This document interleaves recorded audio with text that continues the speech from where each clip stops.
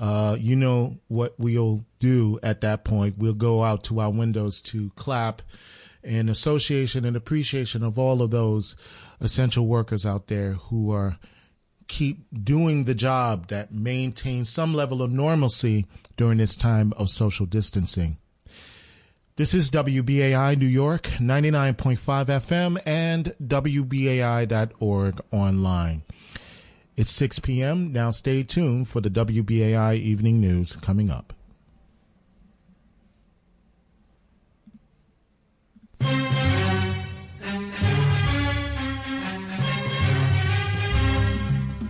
Good evening. In the news tonight, President Trump urges the nation's governors to seek retribution against Black Lives Matter protesters.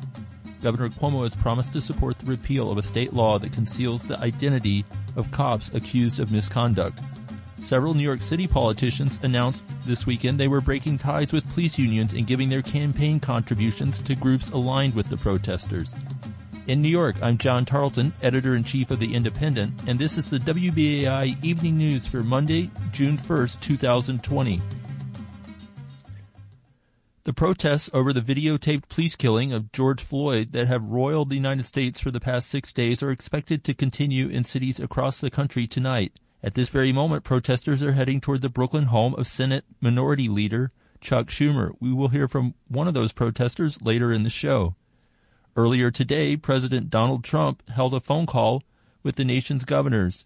In the call, Trump told the governors they must, quote, dominate the protesters who he described as terrorists and urged them to seek, quote, retribution against Black Lives Matter demonstrators, some of whom have clashed with police, burned cop cars, and looted commercial storefronts. Trump's call for more police violence came as authorities in Louisville, Kentucky announced that National Guard troops had shot and killed a protester last night. Protesters in Louisville have been demanding justice not only for George Floyd, but for Breonna Taylor, a 26-year-old African-American emergency medic who was shot and killed on March 13 in her own apartment by Louisville police. The protests have erupted in 140 cities and towns across the country, according to the New York Times, with governors now deploying National Guard troops in more than a dozen states. On Saturday night, African-American philosopher, author, and activist Cornel West told CNN's Anderson Cooper that the United States was a, quote, failed social experiment. How do we keep alive moral, spiritual standards, keep alive, staying in contact with the humanity of all of us across the board, but recognizing we're living in a moment of massive economic, what is capitalist economy? Failure when it comes to delivering the needs. The nation state, failure to protect. Critical criminal justice system, failure to be fair, you see. And the only response we have is Samuel Beckett, my brother. Try again, fail better. Here in New York City, tens of thousands of protesters turned out over the weekend to demand justice for George Floyd and an end to repressive policing that is common to predominantly people of color communities.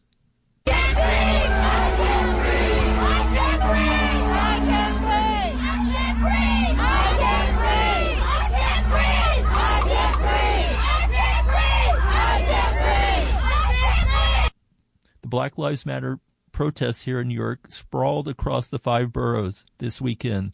The NYPD reports that hundreds of arrests have been made.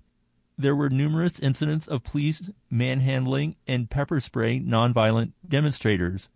State Senator Zellner Myrie of Central Brooklyn was detained in handcuffs at one point Friday evening while trying to keep the peace at a rally outside the Barclays Center in downtown Brooklyn. In another incident on Saturday night, a police van charged directly into a crowd of scores of people who had blocked its path. Journalists have also been under attack, including a contributor to The Independent who was jumped by 8 police officers while covering a protest in Manhattan on Saturday night. She banged her head on the pavement during the incident and suffered multiple bruises on her arms and legs.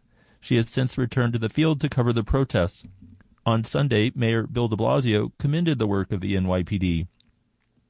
And we saw tremendous restraint overall from the NYPD. There are always going to be some incidents we don't like, and I'm going to speak about that as well. But when you composite the whole day, thousands upon thousands of officers in ever-changing situation, I saw a lot of restraint restraint under very, very difficult circumstances. And I'm going to keep saying to anyone who is protesting for change, do not take your anger out at the individual officer in front of you, that man or woman who is simply trying to keep the peace. The lack of police accountability for their misdeeds has been a driving force behind Black Lives Matter protests since they emerged in Ferguson, Missouri 6 years ago. Here in New York City, activists have long been stymied by 50A, a state law that forbids the city to release the disciplinary records of police officers who have been accused of misconduct. On Sunday, Governor Andrew Cuomo announced he would support the repeal of 50A. If a police officer is accused of wrongdoing and is being investigated, release their disciplinary records so people can see what the prior acts of that police officer was. Pat Lynch, head of the largest of the city's 5 police unions, tweeted that repealing 50A would put the lives of individual police officers in danger. We will discuss the push to repeal 50A later in the show. Governor Cuomo has long been close with police unions, as have many other New York politicians. That alliance is starting to fracture. Over the weekend, 5 New York City elected officials announced they were donating contributions they have received from police unions to bail funds set up for arrested protesters. The elected officials who made the pivot include Queens Assemblywoman Aravella Simotas, who handed over $5,500 in police union contributions. Simotas is facing a tough primary challenge from Democratic Socialist Zohran Mamdani, who has denounced her ties to the police unions. Queens State Senator Michael Gianaris forked over more than $16,000 in police union donations he has received. Gianaris has swung to the left on a number of issues over the past couple of years since Alexandria Ocasio-Cortez defeated Queens Party boss Joe Crowley in a congressional primary. But until this weekend, he had not broken his ties to the police unions. When we come back after the break, we'll talk more about the protests and the future of policing with a professor at the City University of New York who has written a book called The End of Policing. Oh, say, can you see revolution's bright light? Peace and justice prevailed, and our truth is still gleaming. This broad movement of ours has come strong through the night. We have dared to create a new world with our dreaming, and the truth's believer that was bursting in air gave proof through the night that our cause it was fair. Oh, say do those hand-painted banners yet wave for a land that is free, with resistance so brave.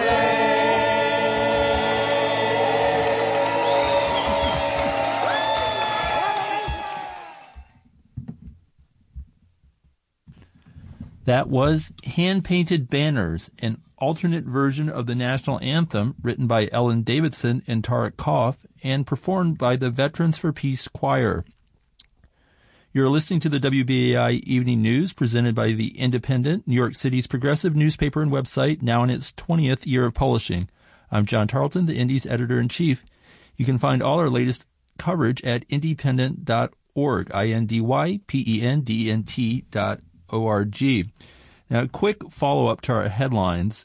The name of the Louisville man who was shot and killed by the National Guard last night is David McAtee. I didn't have that name at the time we recorded the headlines, but McAtee, 53, was the owner of a popular barbecue restaurant in West Louisville. Kentucky Governor Steve Beshear has promised a thorough investigation. However, this afternoon, word leaked that there was actually no body cam footage of the time when the shooting happened. So it remains to be seen how that investigation will play out.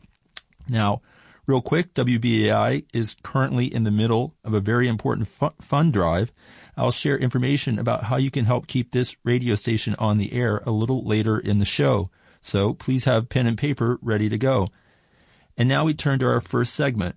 As protests over the killing of George Floyd by Minneapolis police continue to erupt across the country and around the world, we are going to look at the prospects for police reform and whether that's enough or if we need a full overhaul of policing in this country. Joining us this evening is Alex Vitale, a professor of sociology at Brooklyn College and author of The End of Policing. Alex has been a contributing writer for The Independent since 2012. Alex, welcome to the show. Hey, John. Thanks for having me on. You bet. It's great to have you with us. First of all, before we get into some of the things you've written in your book and talked about elsewhere, what's your assessment of the police performance here in New York City and around the country over the past week? Well, I think that it's been pretty abysmal. That I've seen just some horrific images. The beatings that were meted out at the Barclays Center, police vehicles driving into standing protesters on Flatbush Avenue, just this kind of zero tolerance attitude that has led to these dramatic escalations in police tactics. Right. And can you talk about how the police forces around the country have been increasingly militarized over the past 10 or 20 years? Well, it's certainly true that really beginning in the 90s, we've seen this dramatic expansion in federal support and local and state support for the formation of all kinds of paramilitary units and outfitting them with hardware. But it's also about a kind of militaristic mindset, the training, and also just the message they receive from political leaders that they're out there supposedly waging a war on drugs, a war on crime, a war on immigrants, a war on gangs, a war on terrorism. And this has led to this incredibly oppositional relationship between police and the public.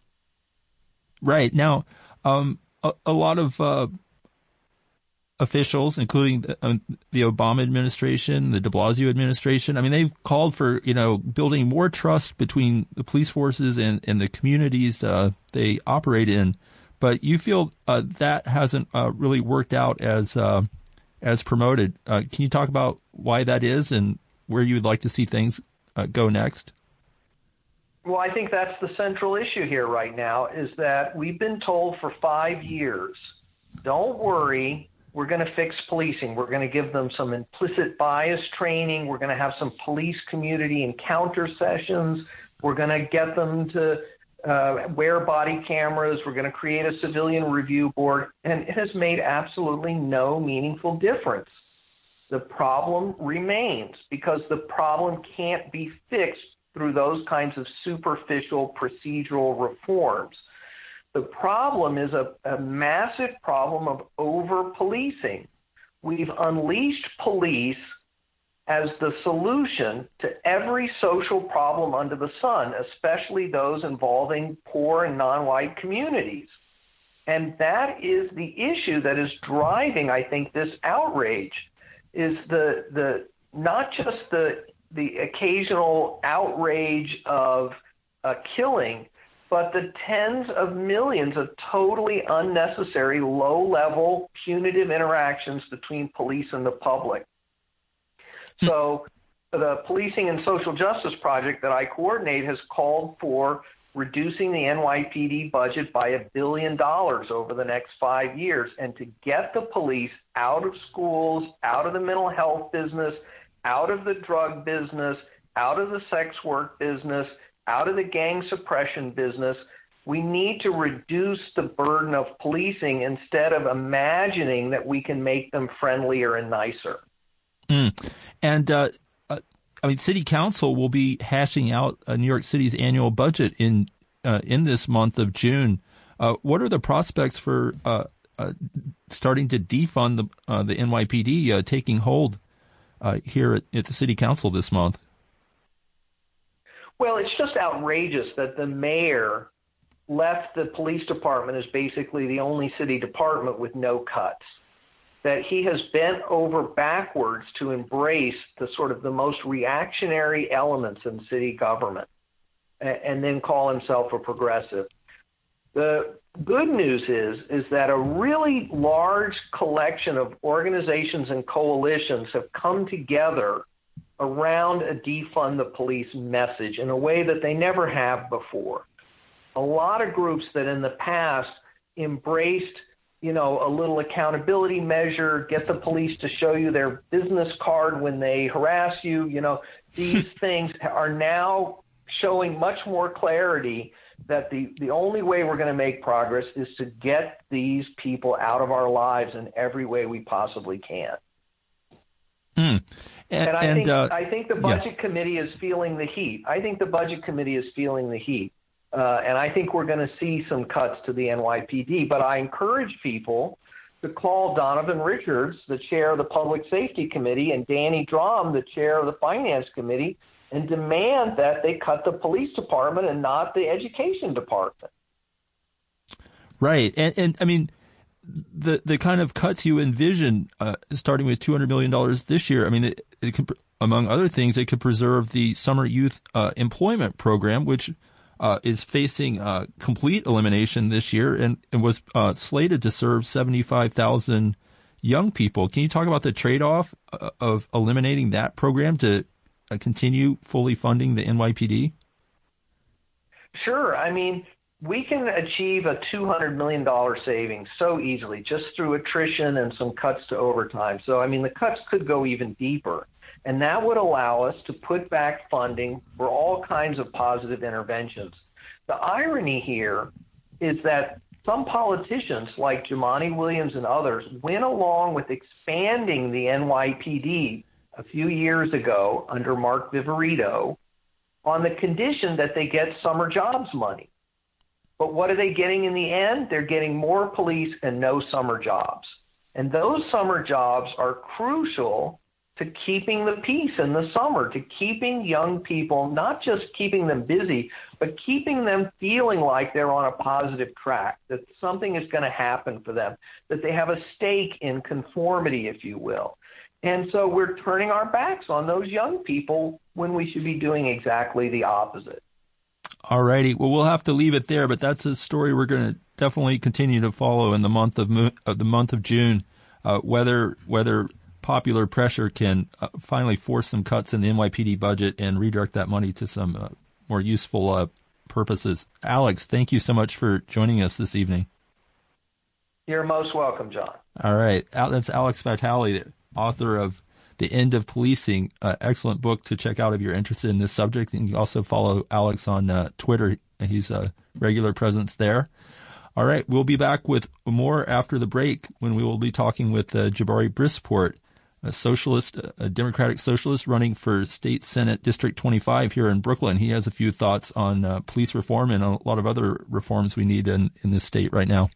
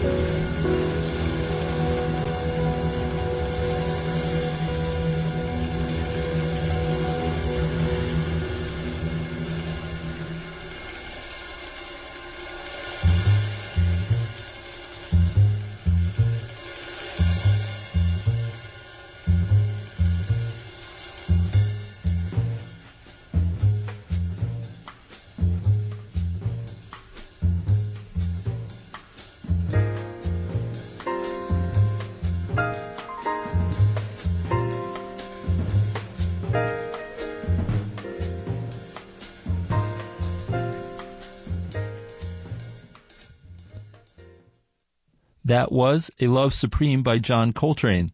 You're listening to the WBAI Evening News presented by The Independent, New York City's progressive newspaper and website, now in its 20th year of publishing. I'm John Tarleton, the Indy's editor-in-chief. Before we jump into our second segment, I want to encourage everyone who can do so to give generously to WBAI during its spring fund drive and keep this one-of-a-kind community radio station on the air and beaming its 50,000-watt signal across the greater New York City area, and beyond. You can give by calling 516-620-3602 or by going straight to WBAI.org and pulling out the plastic. Again, that's 516-620-3602, 516-620-3602. Your support helps keep shows like this on the air, so thank you in advance for whatever you can give to WBAI at this time. And now for our second segment. As demands for transforming policing as we know it continue to echo in the streets, we will ultimately need elected officials on the inside of the system who are also committed to those ideals.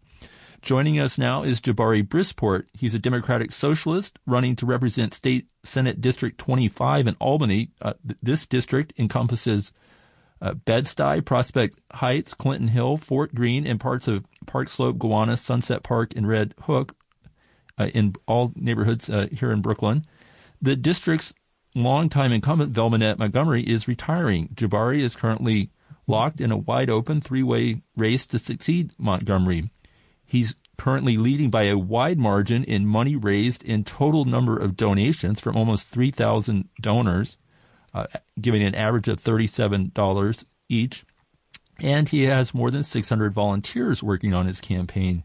We currently have a feature piece on the campaign and the race for this Senate district at independent.org. It went up this afternoon. Jabari, welcome to the show. Thank you so much, John, for having me. I hope it's not too loud. I stepped aside from a rally to come chat. I'm really excited to be here.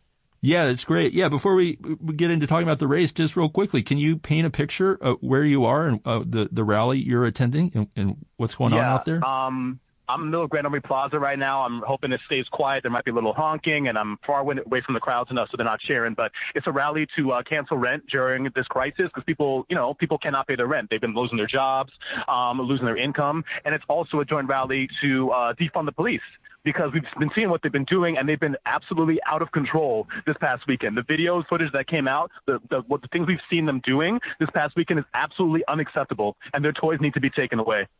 All right. Now, if you win this seat in the state Senate, you become the second Democratic Socialist elected to the state legislature, along with Julia Salazar, who was elected from a North Brooklyn district in 2018.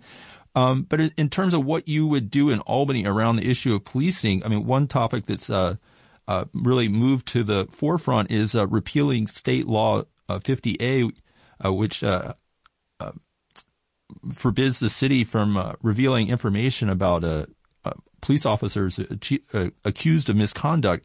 I assume you support that repeal, but also what other ideas do you have about what you could do from Albany to help the situation here in the city and across the state with over-policing? Absolutely. So 50A is a great starting point because we want to open up those records so we can, get rid of the cops that are, the most egregious offenders. But then beyond that, it's really about defunding and demilitarizing them, to redirecting those funds into social workers and, community-oriented programs, social service programs. I mean, for example, we have a system right now where we have cops that show up to talk to the homeless on the subway, or it's cops that show up when somebody is overdosing, or cops that show up in so many circumstances that they're not trained to be in, and that they shouldn't be the ones that should be the first point of contact for people. So redirecting those into people that are more appropriate to show up in those circumstances, like social workers, is a great moving forward way to help demilitarize and also ultimately have a more holistic public health system, which will lead to a more holistic public safety system. Right. Now, obviously, you're running on a whole set of issues beyond policing. What are some of the other key things that are driving your campaign in terms of issues that your constituents would want to have addressed? Yeah, of course. So it's about universal demands for every single person in New York, right? It's about making sure we have a single payer healthcare system in New York, making sure everyone can see a doctor, not just because it's a pandemic, but because everyone should be able to see a doctor when they're sick. It's about a homes guarantee because no one should be worrying about having a roof over their head. Again, not just because it's a pandemic, but because, housing is a human right. And it's a basic human need that we should be able to fulfill and that we can fulfill with all the resources that we have right now. It's about fully funding our education system, switching over to a Green New Deal, and rapidly decarcerating New York. It's an expansive platform, but luckily it's not just me. getting elected. It's a whole slate of socialists that are going to be working together. Right. And you're running, while you're running this campaign, you're also working as a public school teacher, teaching middle schoolers at Medgar Evers Prep in Crown Heights, and some of your other slate members. I mean, there's a nurse, there's a foreclosure counselor, there's a tenant organizer. What does it mean to have working class candidates running for these offices financed by other working class people with small donations? Yeah, thank you. I mean, like, I'm happy you read off our resumes, because it really does feel sometimes like we're the socialist Power Rangers. You know, we have extremely working class people who are of their communities that are not your typical people that came up through like typical stereotypical means, or lawyers, or business people that are so commonly elected to office, but people that truly like live and suffer like the people in our communities every single day, that can speak to the crisis that we're in firsthand, who see what it means like when people are getting evicted left and right in your district, or when kids can't get an education, or when our hospitals are underfunded. It means something to us, not just in theory, but it's a lived experience. Right. And in your race, presents a pretty stark contrast. Your main opponent is an assemblywoman who's looking to move up the ladder to state senate, Assembly member Tremaine Wright. And she has endorsements from about 24 elected officials, many of them in Brooklyn, and endorsements from several labor unions. And but meanwhile, you're running much more of sort of the outsider campaign. Can you talk about this sort of, clash of competing political visions and organizing methods and what it means? Yeah, I mean, it just goes to show you how oftentimes these political machines are not working the best interests of the people that live in their communities. I mean, let's just speak about my state Senate district for a little bit. This district sees around 2,000 evictions a year. It's a rapidly gentrifying district. Evictions are a massive tool of gentrification. And on the one hand, you have me, the socialist, who wants to pass good cause eviction and, stem the bleeding of black and brown people from this neighborhood. And on the other hand, you have Tremaine Wright, who always, sigdes with landlords, does not side with working people, and actually, pushes for a bill that would speed up evictions inside the district. And that's who the establishment has gotten behind. The Brooklyn machine has gotten behind because of her ties to other politicians already. And it couldn't be clearer, like, who the people have chosen. I mean, I have. Alrighty. Yeah. Okay. Well, we're going to have to leave it there for now. But Jabari Brisport, Democratic Socialist running for State Senate District 25 in Brooklyn, thank you for joining us this evening on the WBAI Evening News. Of course, John. It was a pleasure. Thank you. All right. So we will be following more of these races before the June 23rd primary here in New York City. And anyway, we're going to have to leave it there. We'll be back same time next week. Also excited to let people know we are working on a June print edition, which will be hitting the streets in about 10 days. And I want to thank, for the show tonight, thank Amba Gargarian and Renee Feltz for their help in making the show happen. And last but not least, please, if you're able to, give generously to WBAI. The phone number is 516-620-3602. That's 516-620-3602. Or you can go to WBAI.org and give there. Thank you, everybody. We'll be back same time next week.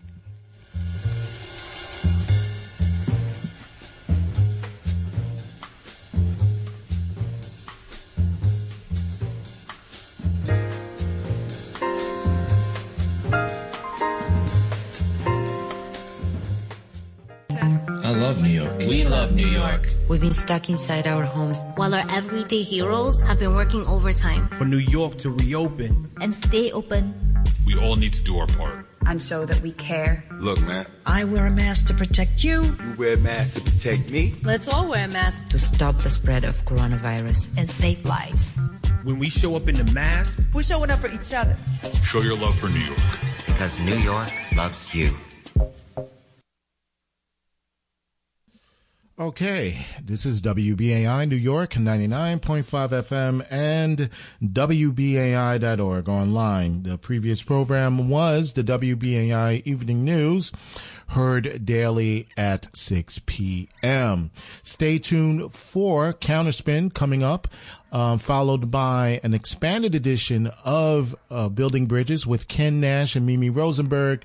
And, of course, before then, you know, we go out to our windows to clap for those essential workers out there who keep doing the job regardless of social distancing. And, yeah, you should know this by now.